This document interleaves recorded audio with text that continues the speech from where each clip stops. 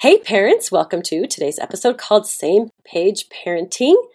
This is all specifically to do with when you're creating the home plan, but it's also anytime you want to get on the same page as the other parent.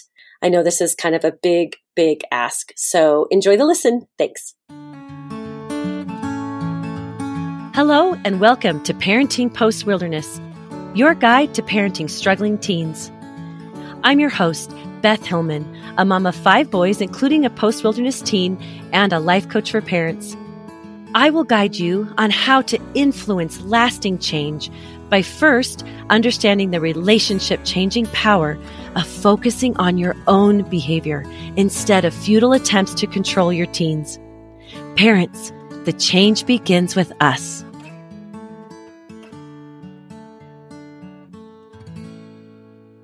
Hey parents, I know many people ask me this question about how do we get on the same page as the other parent. I think this is one of those topics that I hope to continue to talk about because it has such a great need. I feel like I've got some ideas today that I'd like to share. I would love to hear from you specifically about this topic, actually. So there's my invitation. So it's so funny. Same page parenting, right? I think I can go along with this metaphor, but I'd like to clean it up just a little bit. So suppose we are looking to be on the same page. That's fine. But that doesn't mean we have to be aligned and agree on every line of that page. I'm going to offer that. So on the same page is an idiom, which means in broad agreement or sharing a common general understanding or knowledge. That's nice. Harmonious. Maybe. Concordant, consistent, unanimous. I'm going to go with sharing a common general understanding or knowledge. I like that. I'm okay with that. So here are some ideas on how to get on the same page as the other parent. And this, there is such a wide range of parents out there, right? Some are married, some are not, and then everything in between. So one of my first thoughts is when you're creating specifically a home plan with the other parent, gathering information first can be a really good idea. So one example is if one parent wants to boundary screen time and the other does not. Now, there's so much behind that. There's so many coping reasons or reactions behind whether one person would or one person wouldn't. Anyway, here's some ideas. You could wait and see how your child or teen manages their screen time independently during phase 1. And here's the thing. If they fail miserably, well, you can just implement, a screen boundary during phase 2. If they kind of fail, but you also notice them making an effort, then maybe you see what they may need as additional support. So it's kind of tricky because a boundary may not be the best thing for them. It just depends on the child. But that's the idea of getting on the same page is no one knows the future. No one. So parents come at this with, no, we really have to do this. Or, no, there's no way I'm doing it. And the truth is, nobody knows. Your brains convince you that they know the future because of what's happened in the past. That is very much like what PTSD does, right? It makes our nervous system afraid of the future because it's so caught in the past. I get it. I really do. I have it. Oh, and sometimes it's so hard to figure out like, oh my gosh, is that my PTSD talking or am I actually being thoughtful and cognitive? And is this a place where I can see what happens? And of course, we want to quote, our brains are very good at learning from, sometimes, learning from their mistakes. Well, who knows if that's true? But anyway, we want to be open to the future to some degree. That's the idea. Okay. Number 2, can you agree to disagree? What if you just simply drew straws to see which idea to try first? Again, you're just guessing because it's the future. So what if you just drew straws? Okay. Number 3, can you have the parent that is in favor of the boundary hold it without the other parent's support? I know this sounds crazy and not very much on the same page, but well, it could be on the same page. If one parent says, you know what, I'd really like to try this. I'm willing to be the cop. Ugh, I hate that metaphor, but I'll just say it. I'm willing to be, the person in charge of this boundary. And can the other parent support that and not undermine it? I have seen this work. Fascinating. Number 4, can you both be open to just experimenting? This is kind of what I was saying before. See what happens if you implement it, or see what happens if you don't. The thing here, I swear, no one is right and no one is wrong. You are both guessing about the future. Number 5, can you just simply let your idea go? Just like, hey, you know what? I'll concede. Let's try yours. Number 6, can you be curious? This kind of goes along with the experimenting, but can you be curious about what will happen? Hey, you know what? Let's try my idea. And if it doesn't work, we'll try yours. Or, you know what? Let's try your idea. Great. Let's see if it works. And you're just going to be curious. That's just a fun word. Okay. Number 7, do you have a heart at war with the other parent? I think some of you have heard me use that term. I think you can kind of guess what it means, but if you have back burner issues or resentments, or even small things that are seemingly small annoyances, or any other hard feelings, I'm going to ask you to please try and sort through that and process those feelings before you try to come together and parent. I know that's kind of a tall ask, and I would love to help you through that. It doesn't mean you have to agree with them. It just means you've done or are doing your work to process through your part as much as possible. I know that can be a tall ask, a tall order, a big ask, whatever. I know that's hard, but it is possible. It really is. So I can't wait to teach you more about that. Number 8, ask yourselves, what needs to happen within me to make this more about what is best for my child than me being right? That's a good one. I love that one. Number 9, what if one parent is undermining the other? So whether this is on purpose or not, this is extremely detrimental to the family as a whole, even a separated family. If you can, have a conversation. Try and understand them. If you have tried to get the other parent on board and nothing is working, the next step possibly could be you may just have to realize that you cannot control them. And you're going to have to accept that they are who they are and that you can move from there.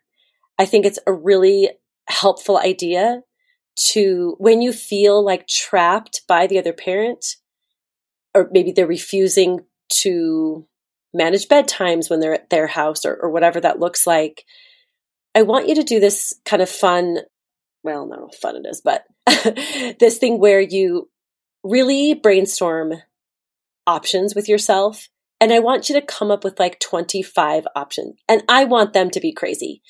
It can be anything. You can take out a magic wand. You can just do anything that sounds ridiculous. I want you to do that. It's just kind of an experiment. And then what you start to get is ideas that actually could work. And so I like to just, got a notebook out and just promise myself I'm going to write 25 things. And I just, no matter how ridiculous they are, I come down to them. And then I start to once I get all the ridiculous ones, sometimes the normal answers come. And all of a sudden you realize, you know what? I have my part. I have my thoughts, I have my feelings, and I have my actions or inactions. So you really do have in control of a lot, even though you're also not in control of a lot. Okay, number 10. Are you playing good cop, bad cop with the other parent? This has everything to do with family dynamics and like the drama triangle, which I'm going to talk more about. But this is unhelpful.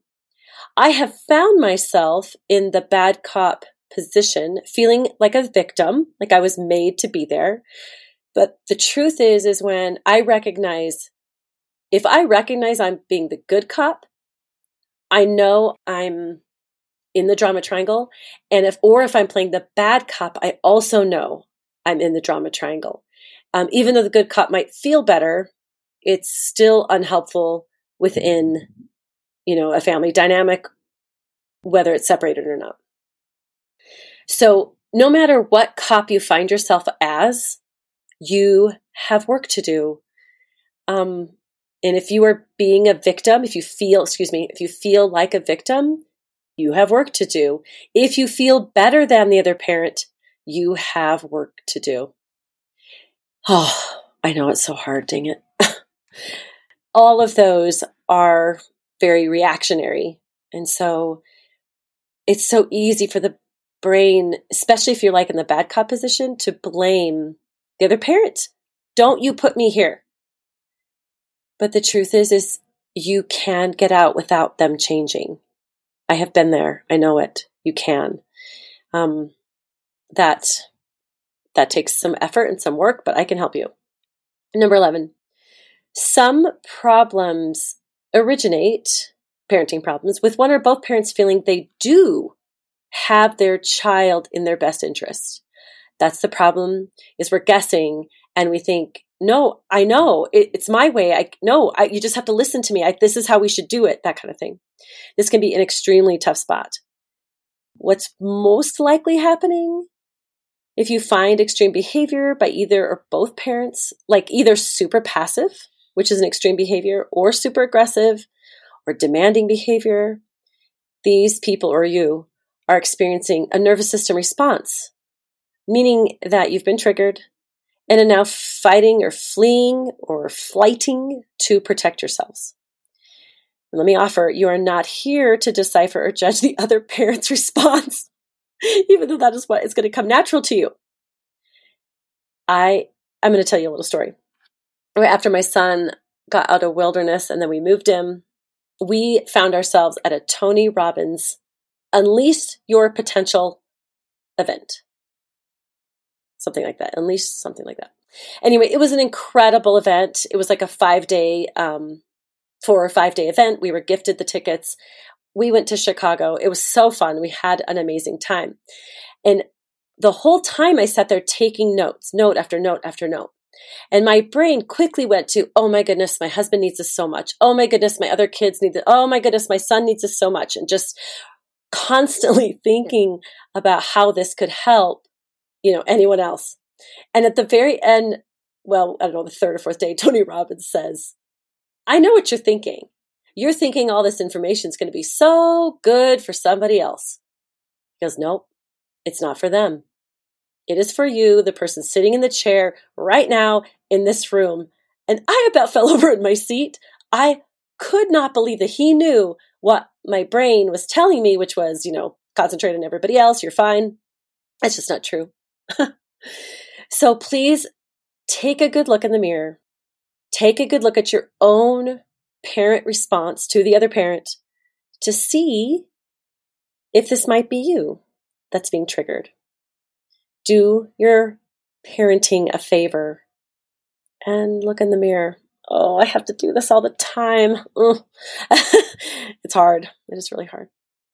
Number 12, can you take a pause to let feelings settle before you decide what to do? Like when you're parenting, right? I have to say, we use this tactic a lot. This is one of my favorite things. And if you've been listening to the podcast, I talk about it so much. Take time to process your feelings. Your brain will not want to do that. Your body will not want to do that. It will want to remedy the situation by controlling somebody else, i.e. the other parent or your kid. That's what it's going to want to do. I felt it. I've done it 1,000 times, and I'll continue to do it because of my lovely brain. But what I'm also teaching my lovely brain is to take time to process something. It can take weeks. It can take days. And so what if it takes that long? Your brain will tell you that you're in a rush. It'll tell you that you cannot wait. But guess what? You can almost, like 99.999% of the time, wait until your feelings are settled. Wait until you can process them. Wait to decide what to do until you have your wits about you. Until your cognition is back on and you can breathe again. And it literally, to me, it feels like feels like it's breaking up. Let me clarify. Feels like my determination to have things go a certain way, it sort of feels like it's coming apart a little. And that's good. That's what I'm looking for. Well, I thought that's how it had to. I literally thought that's how it had to go. But now I see other options. That's what I mean by breaking up a little bit. It just kind of loosens. Maybe that's the better word. It loosens up a little bit. And I like that feeling. And I wait for it. I want to try to look for it. It is so hard, man. It really is. Okay, number 13. I am going to be honest here. This is one of the most difficult things, right, that parents of struggling kids face. Getting on the same page as the other parent. I don't care if you started with the best marriage of all time. Going through parenting a struggling kid can take an enormous toll on your marriage, on your personal well-being, and it has broken up plenty of marriages. So I'm going to just ask you, please, if you feel this is beyond your ability, please seek counseling. Please. There are so many gifted and talented therapists and coaches out there ready to teach you tools and perspectives and help. And if your spouse or parent partner is not ready for help, that's okay. You just go and get some yourself. Because you and you alone can make a huge difference. And I really, really, really mean that. You can move yourself to a counseling person's, or a coach's atmosphere, and you can do your own research. You can do your own education. You can help yourself. You can. You invite the other parent for sure if you feel like that's appropriate, but you don't have to have them. It's great if they do. It's great if they want to come. It's great if they want to participate alongside you. But I'm telling you right now, they don't have to. So just know that you can do a lot of this work on your own. You can make a difference on your own. You really can. Number 14, remember your common goal or common understanding. Remember the explanation or the description of what the on the same page means, like we're sharing a common general understanding or goal. I thought that's such a good thing to just remember or ask, right? What are we doing here as parents? What are we doing here? And I came up with a sentence. It's very, very broad, and I love it. To healthily influence a growing brain to reach adulthood. That's it. That's what we're here for. We're here to help the younger brains grow up to be mature brains. The fun thing about that sentence is it has very little emotion to it because I took out some clarifying words like son, daughter, or any name of a kid, right? Even the word children hangs some emotion on it. So I thought, what if we removed the words that trigger emotion? And we just came up with this lovely neutral sentence. I'm here as a parent to healthily influence a growing brain to reach adulthood. So if you can find some kind of common ground like that, that might be a place to start with the other parent. Just might be the place that you can get to. Like, okay, yeah, we're all trying to influence the brains to reach adulthood. Amazing.